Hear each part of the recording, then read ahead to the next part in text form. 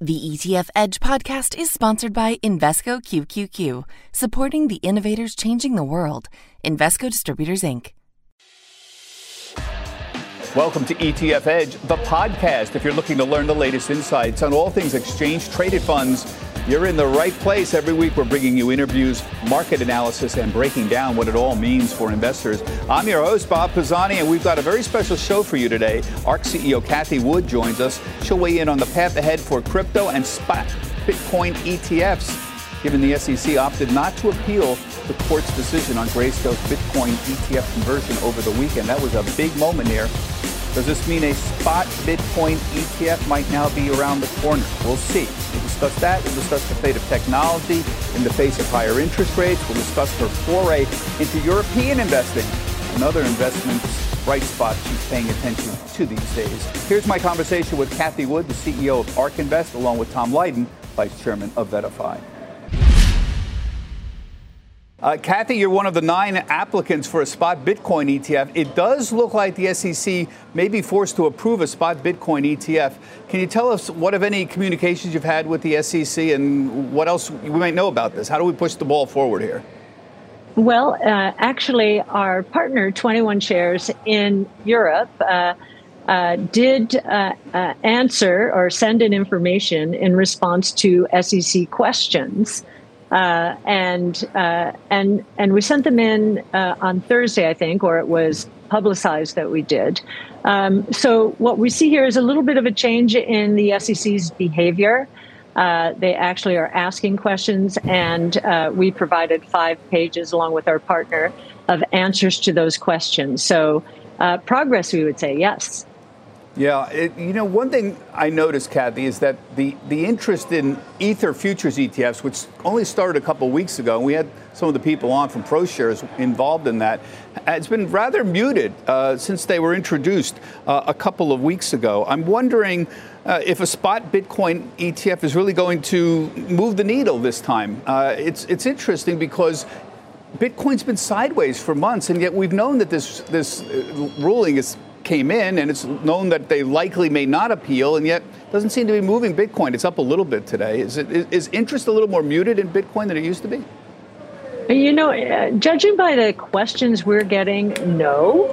I think many people focus on our price target for Bitcoin, and our base case is over $600,000 by the year 2030, and they really want to understand that. So maybe they're just trying to understand our research, but there's definitely a focus on, is this a new asset class that I should investigate? And I would say institutions, especially, when they see the SEC seal of approval in this way, I think this will finally bring institutional interest into Bitcoin.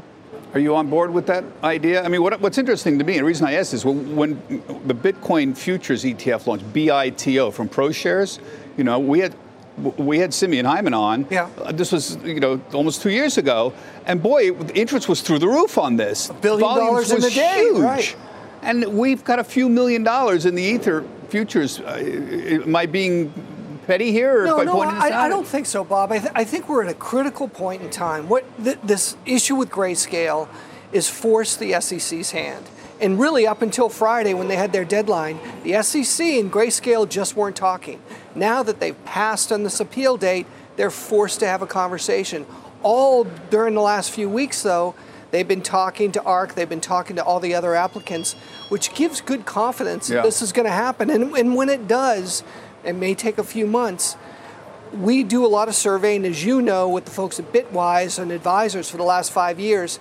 The big issue is they don't feel like they have real access to cryptocurrency just because of their platforms. Now, if we have a spot opportunity in a whole variety of different issuers, that will change. So you agree with Cathie's point that this will increase institutional interest? It absolutely will. Okay. Yeah, because it's on platforms as opposed to exchanges that still aren't regulated. Yeah. So my understanding here is the court will issue its mandate. It'll tell the SEC this is what you have to do to be in compliance, and they'll move from there. We should know fairly soon about what's going to happen here. Let me just move on, Cathie. Your flagship ARK fund is up 20% this year.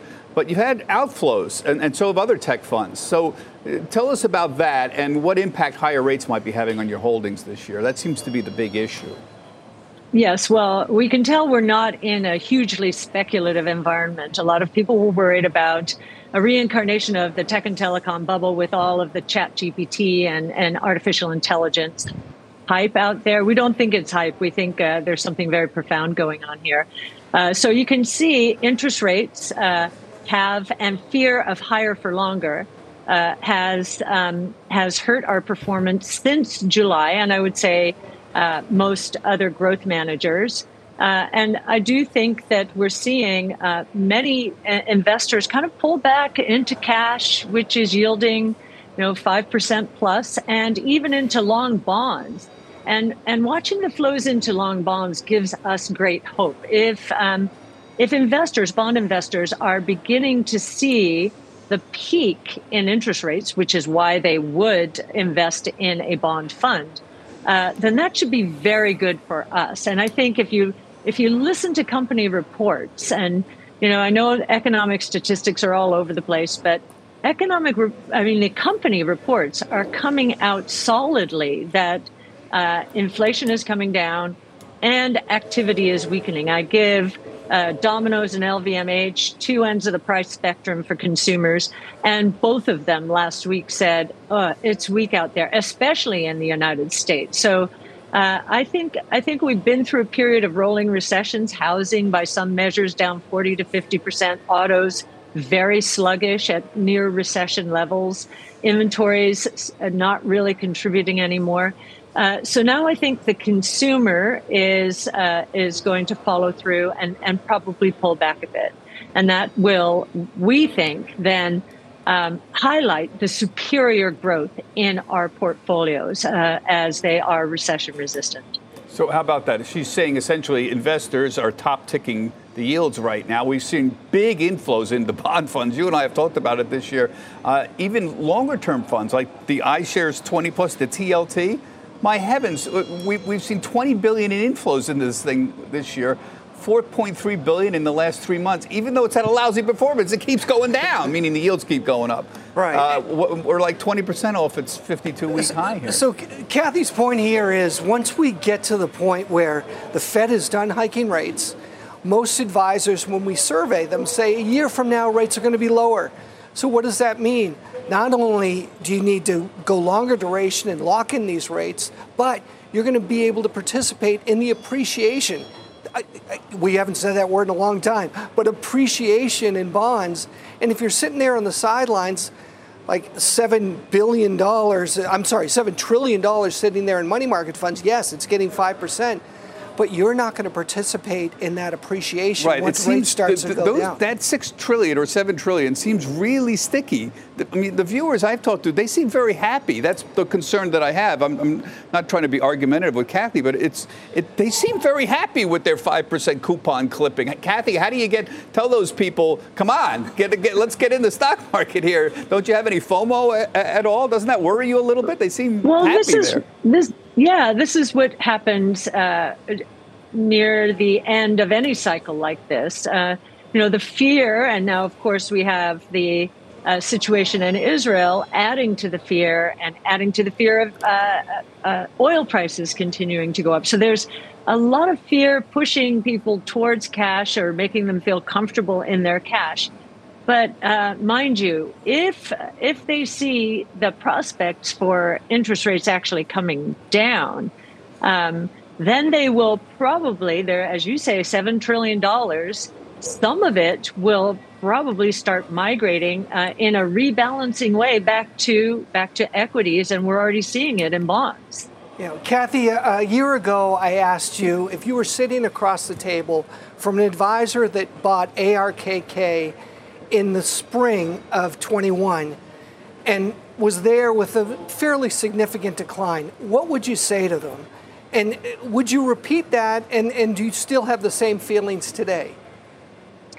Yes. Well, what I probably said back then is if you have a 5-year investment time horizon, we believe that these 5 innovation platforms, which are evolving all at the same time, hasn't ever happened in history, are going to cause not just exponential growth, so good growth rates sustained, but super exponential growth, very good growth rates accelerating as we move into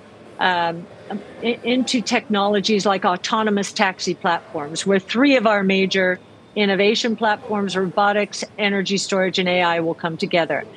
Those are three platforms that are ready and are in the middle of prime time, and we think are going to deliver superior growth beyond what we're used to when we say this exponential growth phrase, because it's one technology feeding another.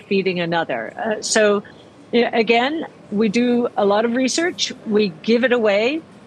We give some of our models away, especially those where we feel there's a big inefficiency or misunderstanding.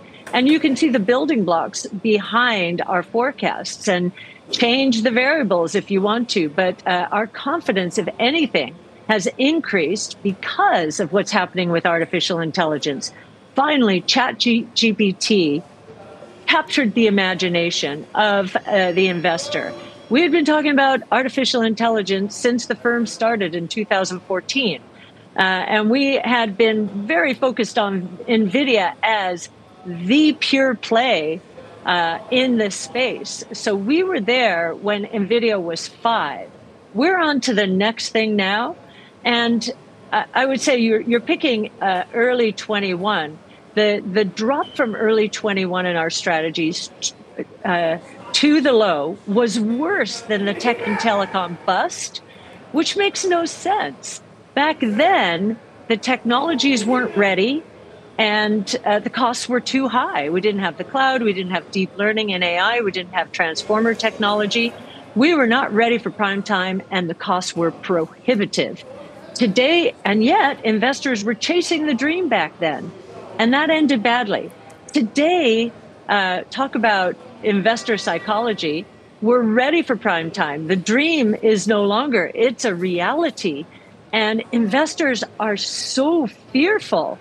And so we think that the surprise element out there, as our companies take off, and harnessing these new platforms, the element of surprise is going to be significant, and we will earn our way back into portfolios. There are many who stuck with us and averaged down all the way. We think they will be rewarded handsomely if our research is correct. We think it is correct. Of course, we could always be wrong. So the big story, you mentioned AI. Let's just stay on that topic. I look at your largest holdings in your main ARK fund.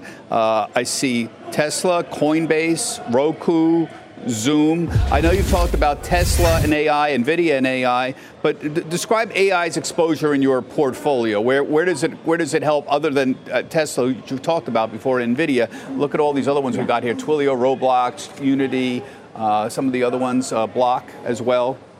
Speak about it broadly, yes, and where it fits in here. Sure. Most of the stocks in our portfolios are there because we've used an AI lens.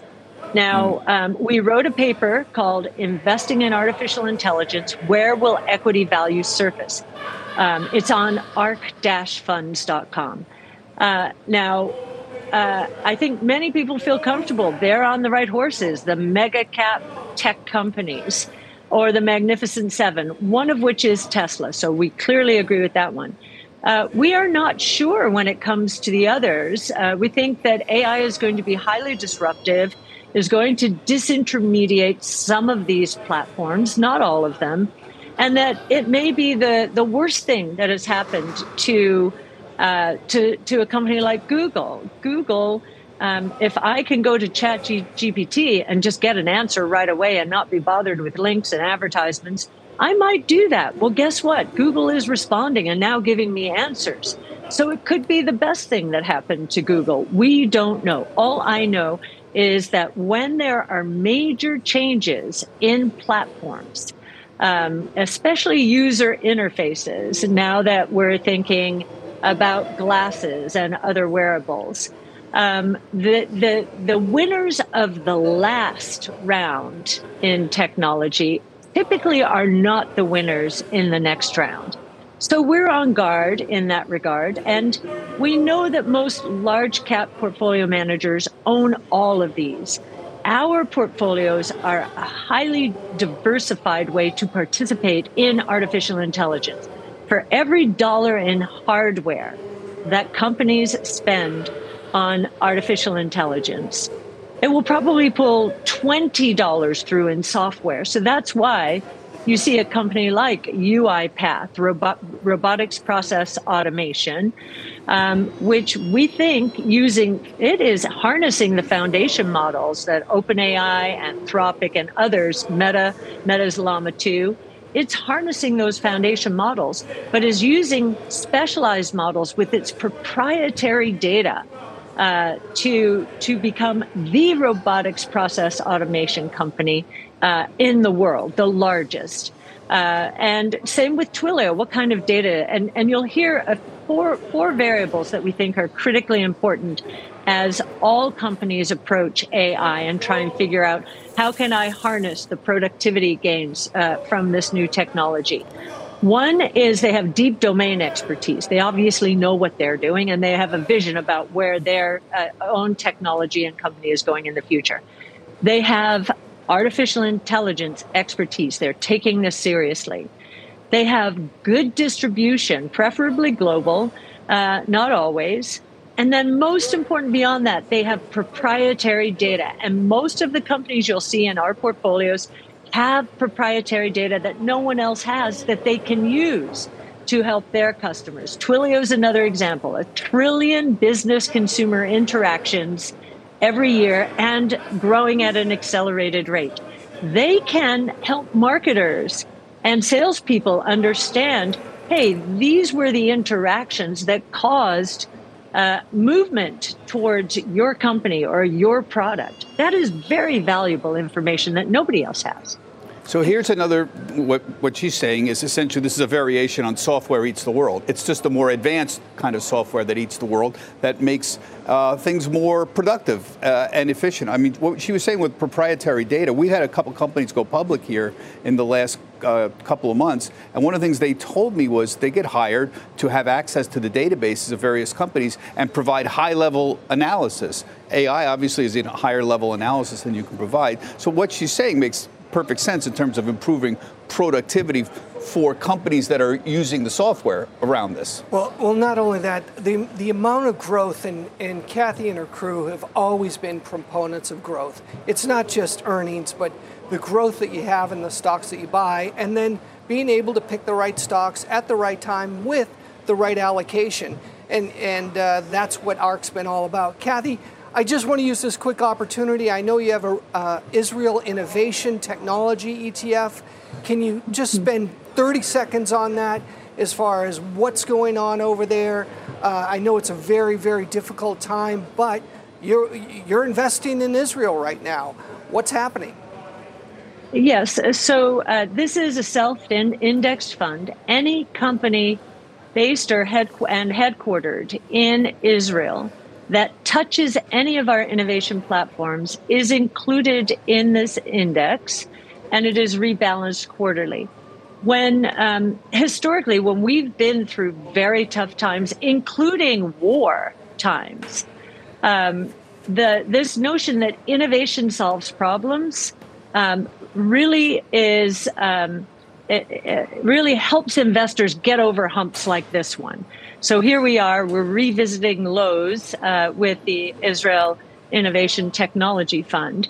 And yet the innovators in that fund are going to help some of the problems that are being created by the crisis in Israel right now.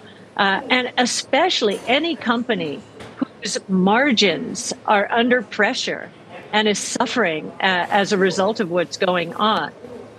Harnessing the new technologies that these companies, the companies in this portfolio and other companies around the world are providing is going to help them shore up their margins better, cheaper, faster, more productive, more creative, more more creative new products and services. So we think, and we've always seen innovation gain traction during tumultuous times. All right, I got to ask you about Tesla and Elon. Tesla's still your largest holding. It's up 100% this year. You got a real winner there. Has Elon Musk been able to refocus on Tesla now that he has somebody else running X? Do you have any insight into that or feeling about that? I think that Elon is a troubleshooter, and the troubles at X are not over yet, of course. We're seeing that in just recent days when they've said, the Israeli conflict and all of the drama around it has caused another hit to advertising revenues. So I think these difficult times, though, spur Elon's creativity. He is a troubleshooter and a brilliant technologist. So we think that each time he does face turmoil like this, that the intensity of his brain cells takes him to new answers. And, we've seen this at Tesla every step along the way. Tesla, now that EVs are scaling and he's got that machine in place, so to speak, we have now the autonomous side. And I think he's really focused on that. So, yes, I think it has his attention. He knows and believes, I think, that they're close to the finish line with this latest software upgrade, so much so that they're now hiring ride-hail experts in different cities around the country. That is going to be a game changer. And we don't think he's lost any focus. Great. Good to hear that. Now, you recently entered the European market. You bought Rise ETFs in the hopes of bringing, I think, thematic investing strategies to Europe. Can you convince European investors to buy into your philosophy of very concentrated tech bets? I know you're still pretty small over there.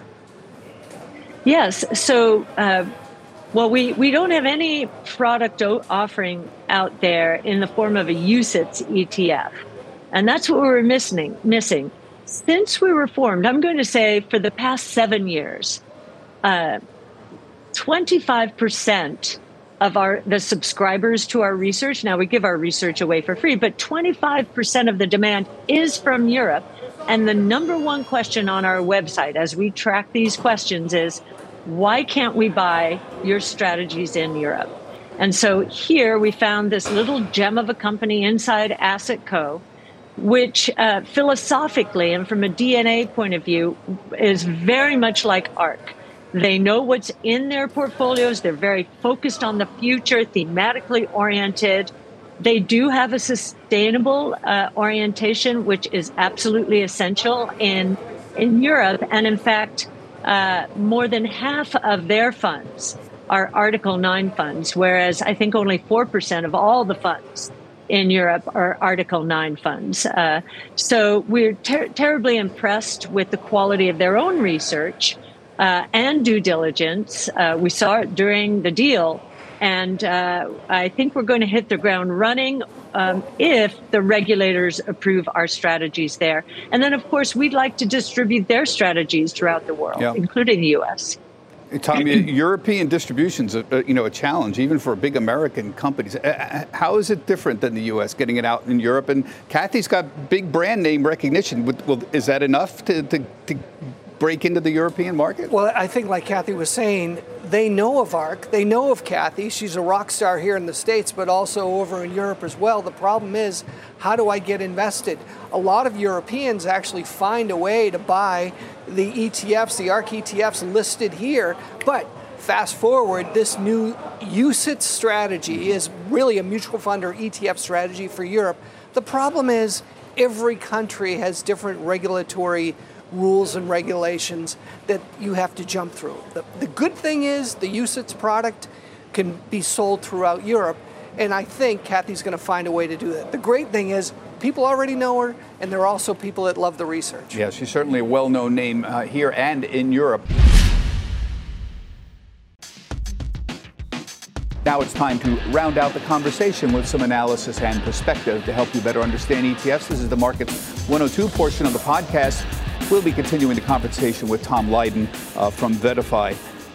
And Tom, you're a veteran ETF watcher. It's intriguing to me. We're 3/4 of the way through the year, and for the first time in years, inflows into ETFs have been very muted. Not just equity, but even bond inflows have been muted.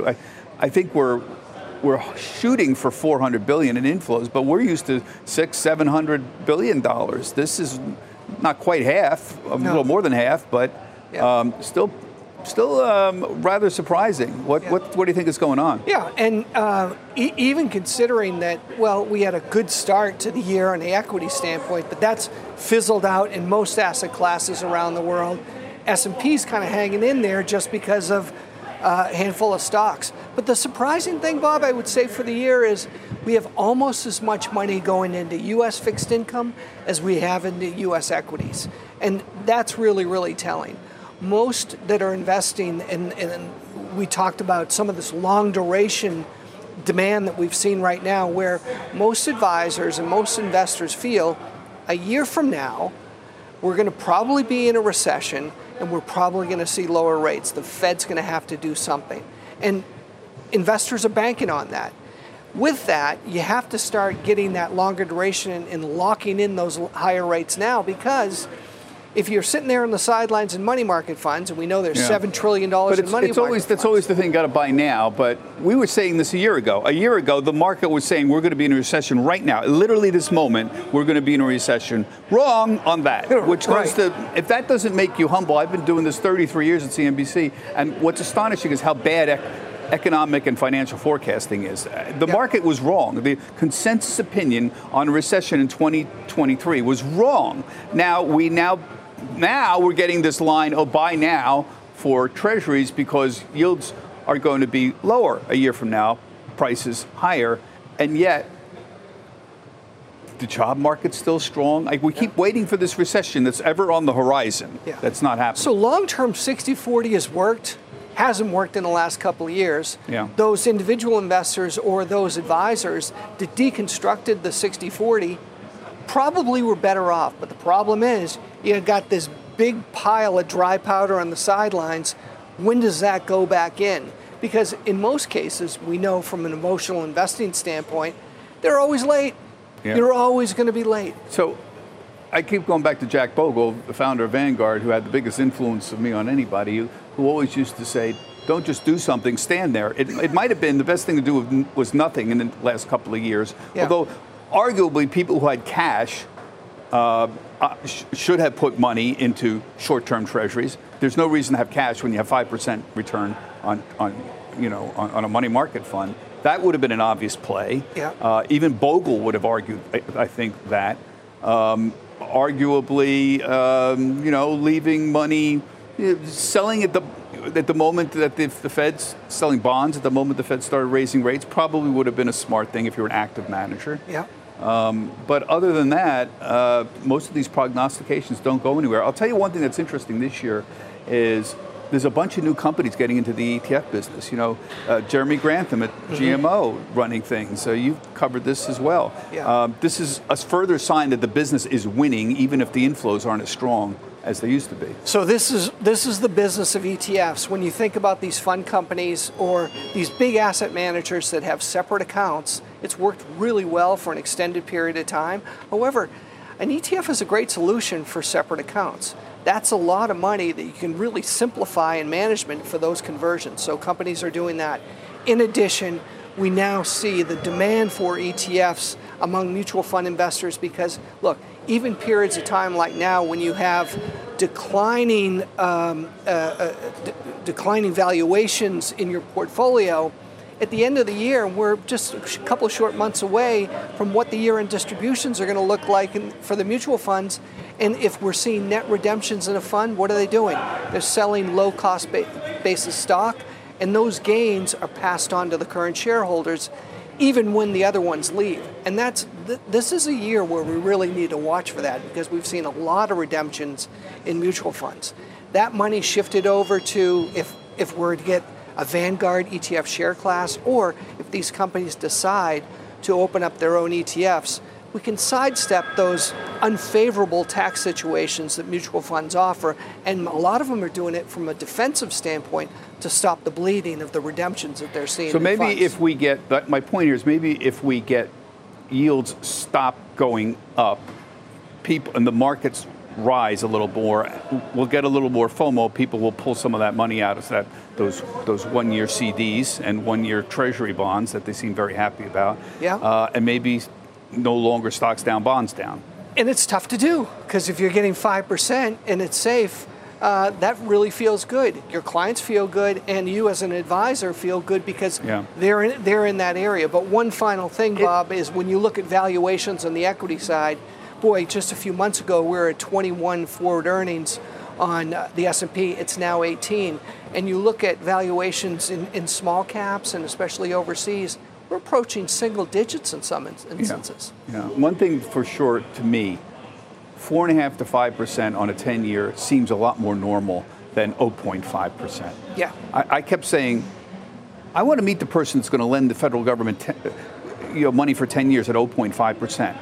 That never made any sense for me. Even with low inflation, it still didn't make any sense. It's more normal now. It's what we've seen in the last few years that's an anomaly. Yeah. Now we're at least getting back to be more normal. I got to let it go, Tom. That's it, everybody. Thank you for listening. I'm Bob Pisani. Make sure you tune in next week. And in the meantime, you can tweet us your questions or topic ideas at ETF Edge CNBC. Everybody, thank you for listening to the ETF Edge podcast.